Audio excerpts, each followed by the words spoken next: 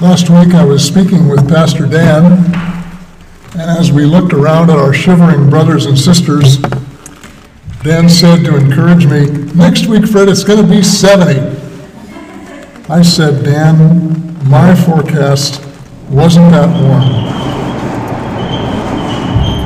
Well, it's good to read the right forecast, and if we continue to meet here at Cedar Bryn Farm, Pathway Christians may soon be known as God's frozen people. But we'll be moving indoors soon. I look forward to doing that with you. Please travel with me to the book of 1 Chronicles, chapter 21. I'll be beginning there with the first verse.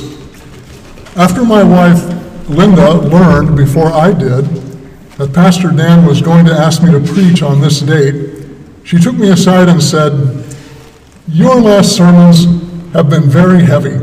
Make this one more uplifting." There are biblical examples of a man listening to his wife, like Adam, but there are good examples too. And in the experience of life, I've learned that Linda's advice is almost invariably good, and I ignore it at my peril. So with that in mind, I composed this sermon and gave it the title, "A Biblical Perspective on Pestilence," which sounds like I'm off on the wrong foot already. But I ask you today to bear with me in what I say and judge my words when they are ended. 1 Chronicles chapter 21, verse 1. Then Satan stood up against Israel and moved David to number Israel.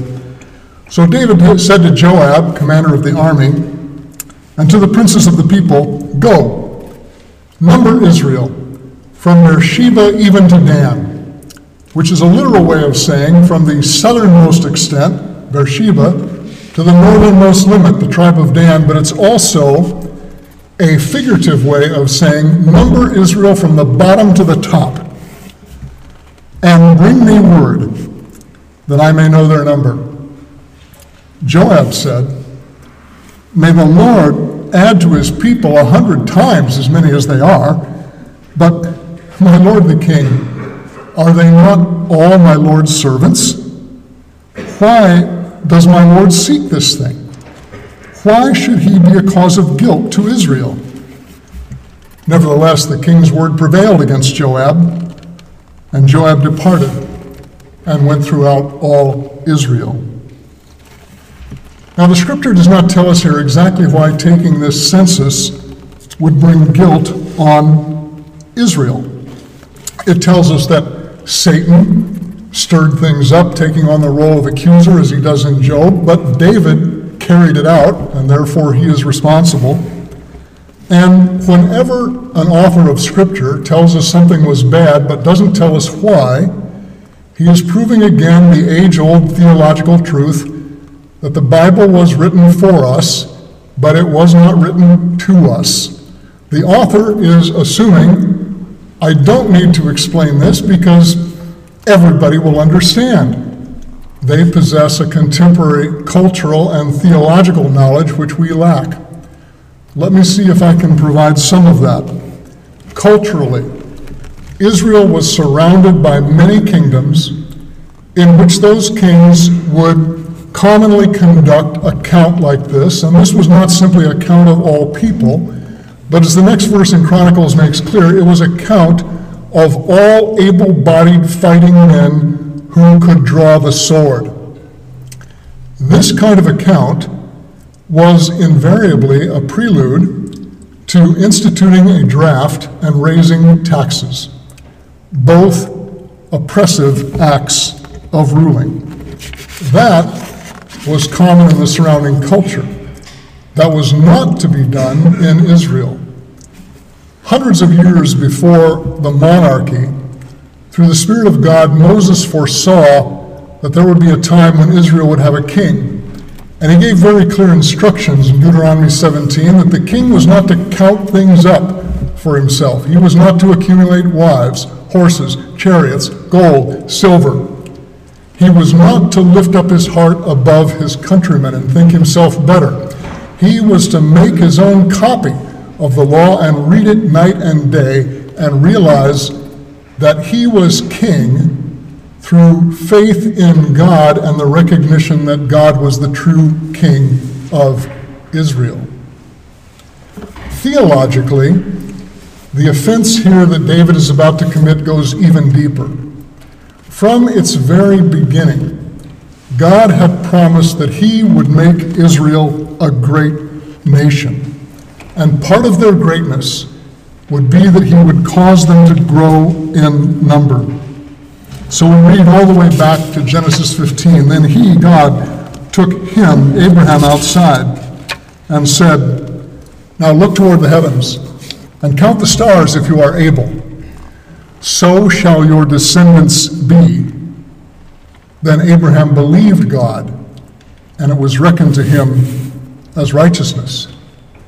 And Abraham didn't try to count the stars.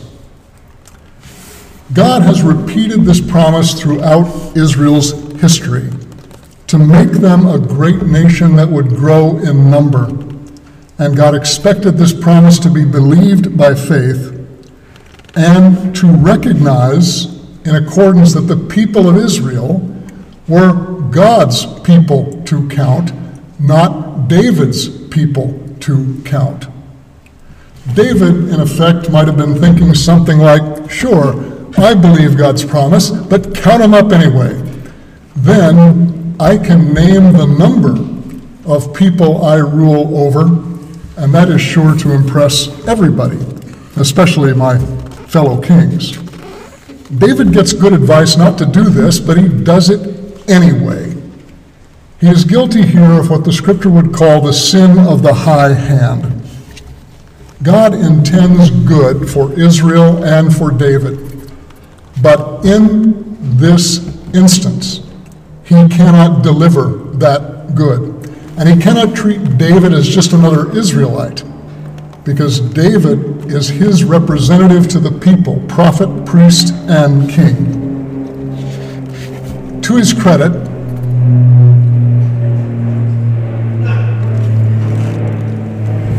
one moment while the drone passes over. To his credit, David recognizes almost immediately after he has committed this sin that he was wrong to do it. He says to God, "I have sinned greatly in that I have done this thing, but now please take away the iniquity of your servant, for I have acted very foolishly." God does ultimately take away the iniquity, but he must deliver the punishment. He sends a message to David through the prophet Gad, and David is given three choices. 3 years of famine, 3 months of being driven from power and pursued by his enemies at the edge of the sword, or 3 days of pestilence. David, again to his credit, regroups quickly to a position of faith. "Please," he says, "let me fall into the hands of the Lord." In other words, send the pestilence, "for his mercies are very great, but do not let me fall into the hand of man." The pestilence comes. 70,000 men die. And after these deaths, the scripture tells us, the Lord sent an angel to Jerusalem to destroy it. But as the angel was about to destroy, the Lord saw and was sorry over the calamity, and said to the destroying angel, "It is enough. Relax your hand." And the pestilence ended. The scripture tells us here that this pestilence comes by God's will. But David appeals to God's mercy, knowing that he who sent the pestilence has the power to save him from it. And God is merciful. You can see a second example of this in the book of Numbers, chapter 21, where I'll begin with the 4th verse.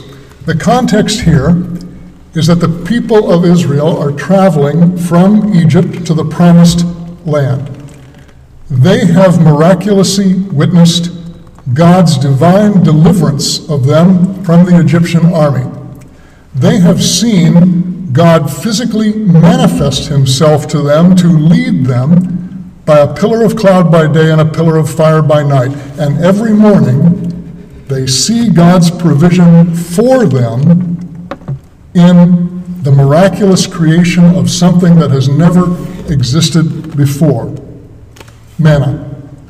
But as the author notes, the people grow impatient with the journey. And in his words, they speak against God and Moses, and then they question God's motives. Why have you brought us up out of Egypt to die in the wilderness? For there is no bread and no water, and our soul loathes this miserable food. To this point, God had not only been Israel's provider, but also Israel's protector. As Moses will recall later to the nation in the words of Deuteronomy chapter 8, he, God, led you through the great and terrible wilderness, fiery serpents, a Hebrew way of saying poisonous snakes, scorpions, and thirsty ground where there was no water. He brought water for you out of the rock of flint. In the wilderness he fed you manna, which you did not know. God has been protecting these people from multiple dangers, including an abundance of venomous snakes, which do well in a desert environment. He's been doing it so well that the people don't even realize the danger that they're in. But when people reject God's provision, God has no choice but to withdraw his protection. The scripture continues, verse 6, the Lord sent fiery serpents among the people, and they bit the people, so that many of the people of Israel died. So the people came to Moses and said, we have sinned, very perceptive, and because we have spoken against the Lord and you, intercede with the Lord. They might have added, please intercede with the Lord, that he may remove the serpents from us. And Moses, in a tremendous act of forgiveness and forbearance, interceded for the people. Then the Lord said to Moses, make a fiery serpent, set it on a standard, that is a pole, and it shall come about that everyone who is bitten, when he looks at it, he will live. And Moses made a bronze serpent and set it on the standard, and it came about that if a serpent bit any man, when he looked upon the bronze serpent, he lived. From a superficial standpoint, this doesn't look like intelligent advice. Dr. Fauci would never tell any of us, if you contract COVID, look at a statue of a bronze snake and you'll feel better. But that's a very superficial way of looking at what's going on, which I'm sure Dr. Fauci would not do. Because the serpent is not the source of the cure. Faith is the source of the cure. Not faith in a magic serpent, but reasoned belief that God is the one and only source who can save them from this pestilence. He, God, is in fact putting to the Israelites a question, will you do this? Look at the serpent. For no other reason than the fact that I am the one telling you to do it, and that you believe I and I alone have the power to cure you. The Bible relates this to us as a real event, but if you keep on reading the scripture, you discover that it also tells us that this is a sign, a foretelling of a much greater deliverance to come.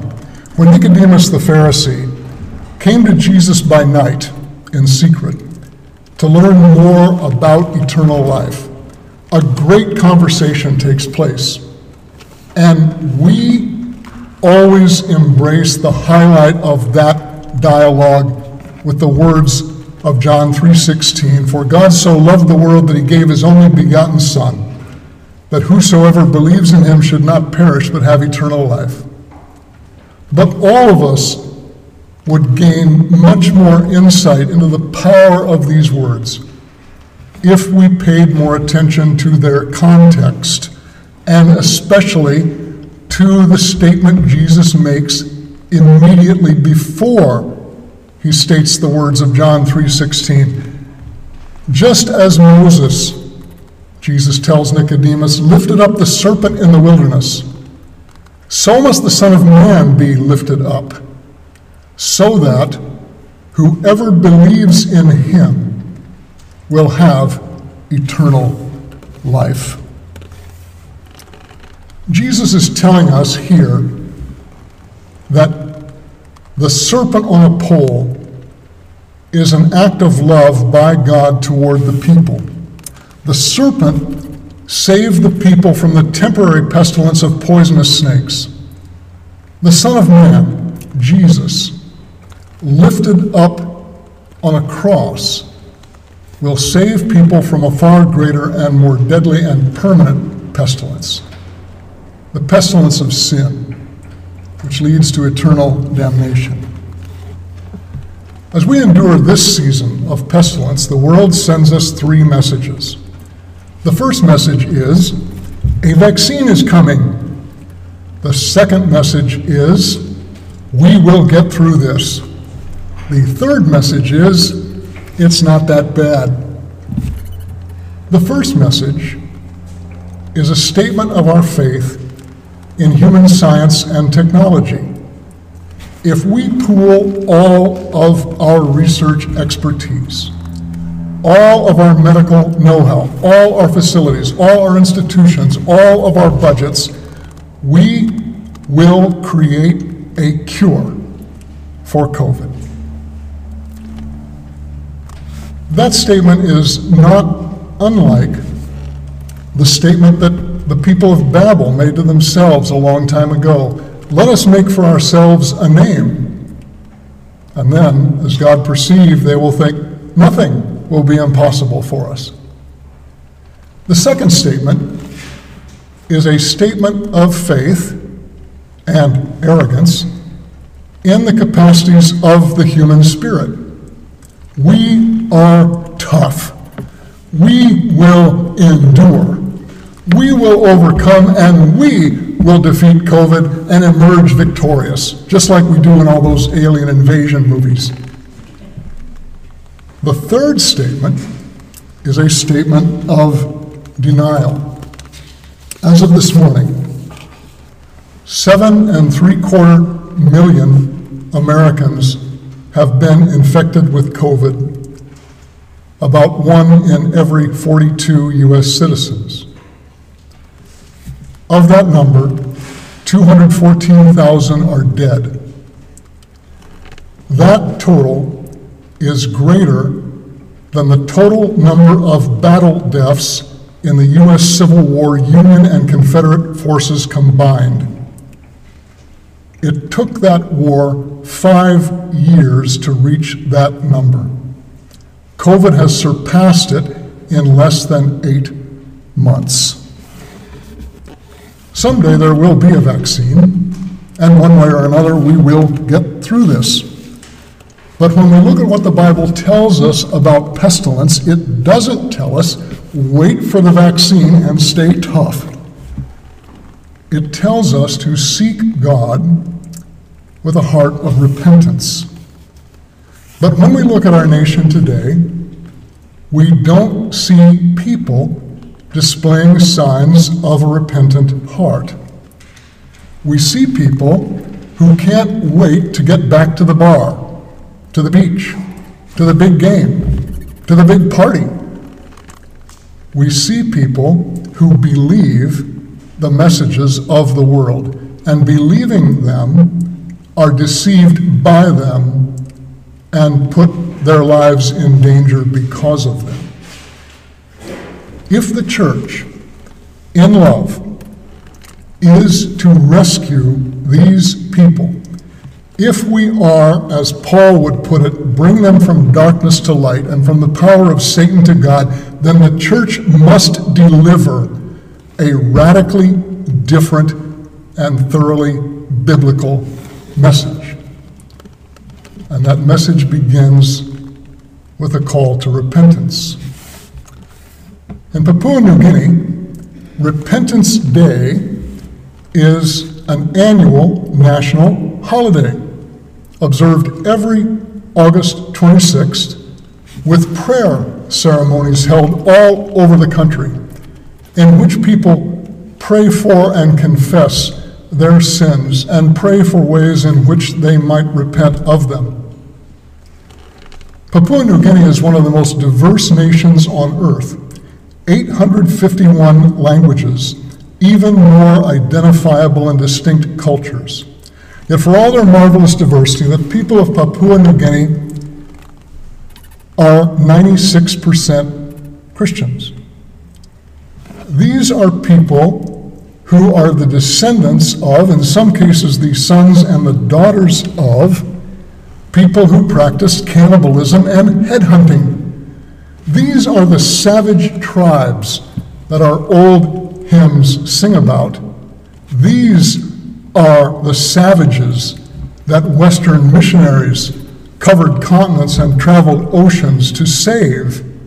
Individually, many of those missionaries were killed, and some of them were eaten. But collectively, they succeeded.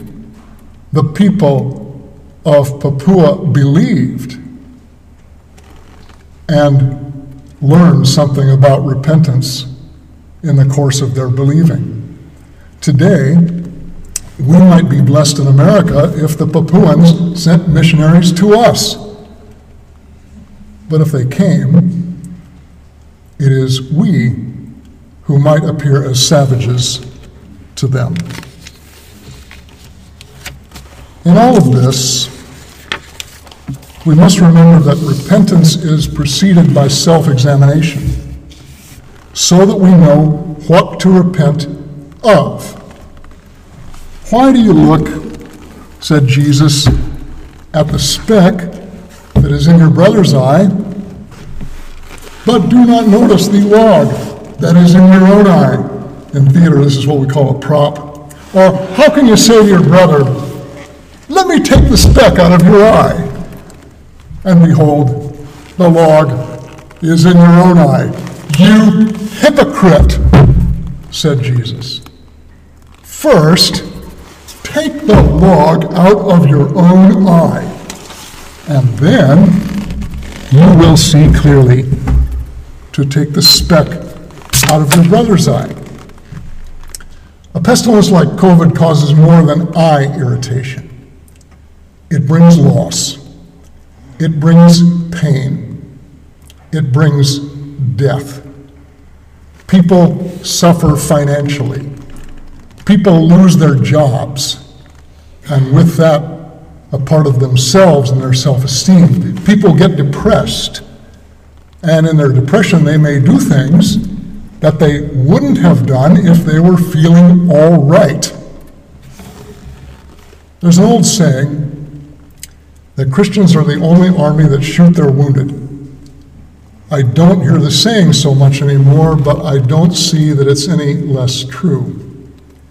As Christians, we often, when we encounter a person in crisis, not merely or especially financial crisis, but especially moral crisis, an adulterous affair, a divorce, substance abuse, addiction, bad language on social media, it is often our tendency to withdraw from that person so that we do not infect ourselves with this kind of sin and the evil that it can bring. But consider a biblical example of an alternative approach. From Matthew's Gospel, chapter 8, a leper came to Jesus and bowing down said to him, Lord, if you are willing, you can make me clean. Jesus answered, and reached out and touched him, saying, "I am willing, be cleansed." And immediately his leprosy left him. Leprosy was the chronic pestilence of the biblical world. That was true in Jesus' day, in Moses' day, and everybody else's day in between. Leprosy was a disease that was contagious and without cure. And according to the law of Moses, it was a sin to touch a leper. And if you touched the leper, you became unclean. Even if by the mercy and miracle of God a leper was cured, he still had to undergo a lengthy period of quarantine and observation by the authorities, just as COVID-infected people do today. And if he passed through that period of 7 days, on the 8th day, he was permitted to make a cleansing offering and then be pronounced clean. Jesus turns all that on its head. He touches the leper. And instead of Jesus becoming unclean, the leper becomes clean. Then Jesus says, "Go show the priest, make the offering." What this example shows us is that God does not need to isolate himself or to withdraw himself from us, even in our worst possible state, because God cannot be infected by the pestilences that infect us. Rather, in that miserable state, God touches us if we appeal in faith to be touched.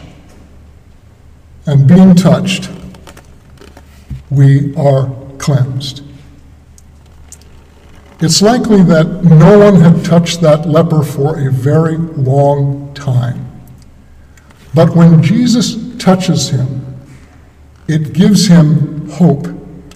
And that hope immediately becomes a basis for faith, that Jesus who touches him has the power to heal him, and he was healed. When things are going well for us, our hearts are strong. We feel in control. But the Bible warns us that when those circumstances are in place, our hearts can also be, in the words of Scripture, lifted up. They can become proud. And a proud heart is a closed heart. When a heart is bleeding, when it is broken, when it is torn in two, that heart is open.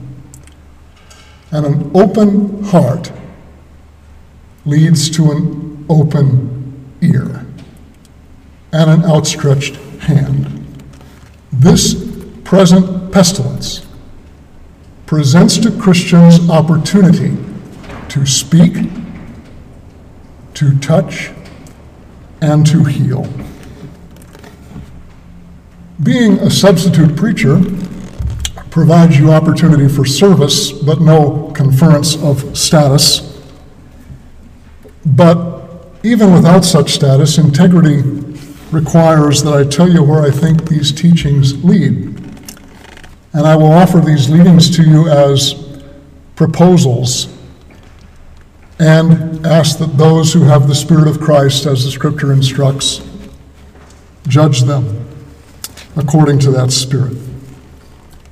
Proposal 1, for you and I as individuals: a biblical response to a time of pestilence is to enter into Spirit-directed self-examination, lament for the pain that we and others are experiencing and the losses that we and they have suffered, to identify with the sins of our own nature and those of our culture, and to understand what we have contributed to or compromised with these, leading to Spirit-directed repentance that is guided by a humbled heart. Proposal 2 is for the church, that in times of suffering and pestilence, it has always been, as it remains today, right and appropriate for the church to call people to days and services and occasions and observances of prayer. And in these services, to confess with lament and sorrow what has been suffered. And it's no good trying to put up a front by saying, thanks to Jesus, I feel just fine. It's not, first of all, how you feel, it's how you are. And second, don't look to Jesus for an example of dealing with sorrow by denying it. The scripture described Jesus as a man acquainted with sorrows, not just those of other people, but his own. He did not deal with sorrow by denying it. He dealt with sorrow by embracing it and following it in obedience to the will of his heavenly Father all the way to the destination to which it led, even to death on a cross. But because he embraced that sorrow and knew its outcome, he could say in advance, if I am lifted up from the earth, I will draw all men to me. As a church, let us set aside time to lift up our sorrows, and in doing so draw ourselves and others who are sorrowing to Jesus. Proposal 3, for both individuals and the church, the pestilence of COVID-19 has created conditions that are not only conducive to the spread of the disease, but the spread of the gospel. The density of sorrowing and hurting people has gone up, and they are closer to us now than they have been before. Church, this is your moment. And I speak now particularly to the elders and leaders of Pathway. Now is your moment to go and be with those who have been most harmed and hurt by present circumstance. And if you have done it before, do it again in person. Your presence with that person might be so important that it could save their life or their faith. But even if neither of these two things is in immediate danger, your presence with them will change your relationship to them. Your influence in their life will grow, and the power of the gospel through your words in their ear will affect them as it has never affected them before. Yes, there will be a vaccine someday, and we will get through this one way or the other, but we can take from this experience of pestilence something better than an improved immune system and stronger emotional resilience. We can learn the power for ourselves and for others of a repentant heart.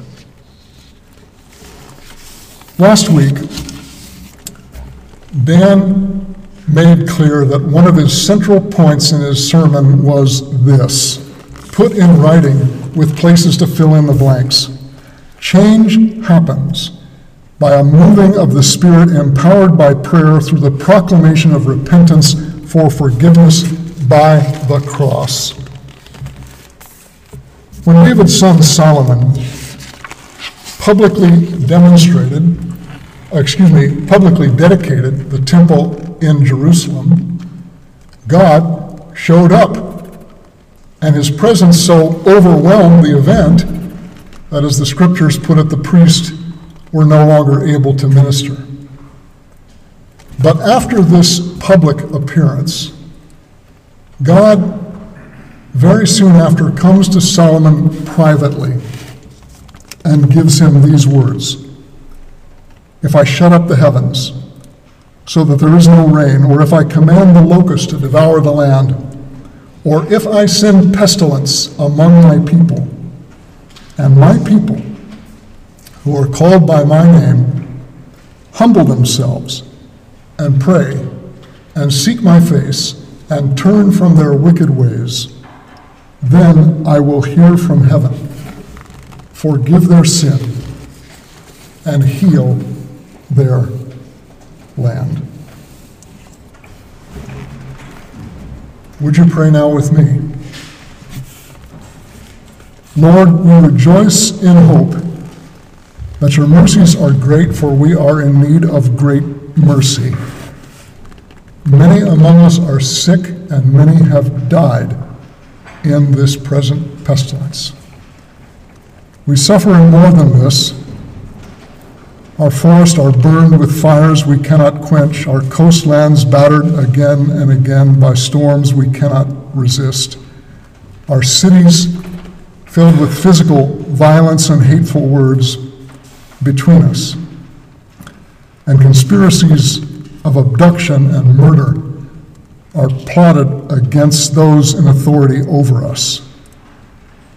And the words of your servant Hosea are spoken to us. They employ violence, so that bloodshed follows bloodshed. Therefore the land mourns, and everyone who lives in it languishes, along with the beast of the field, and the birds of the sky, and the fish of the sea are also taken away. You said through your Son Jesus that you would know us by our fruits.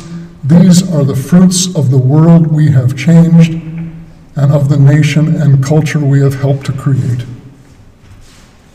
The tree is ripe for judgment, but we, your people, are not ready for your return to be part of the kingdom you will establish. We pray for your mercy upon us and upon our nation. We ask that you send us your Holy Spirit, that we may know ourselves as you know us and see ourselves as you see us. Give to us a spirit of wisdom to know how to repent. Show us how to confess in truth the sorrows we have borne and the sorrows we have caused others to bear.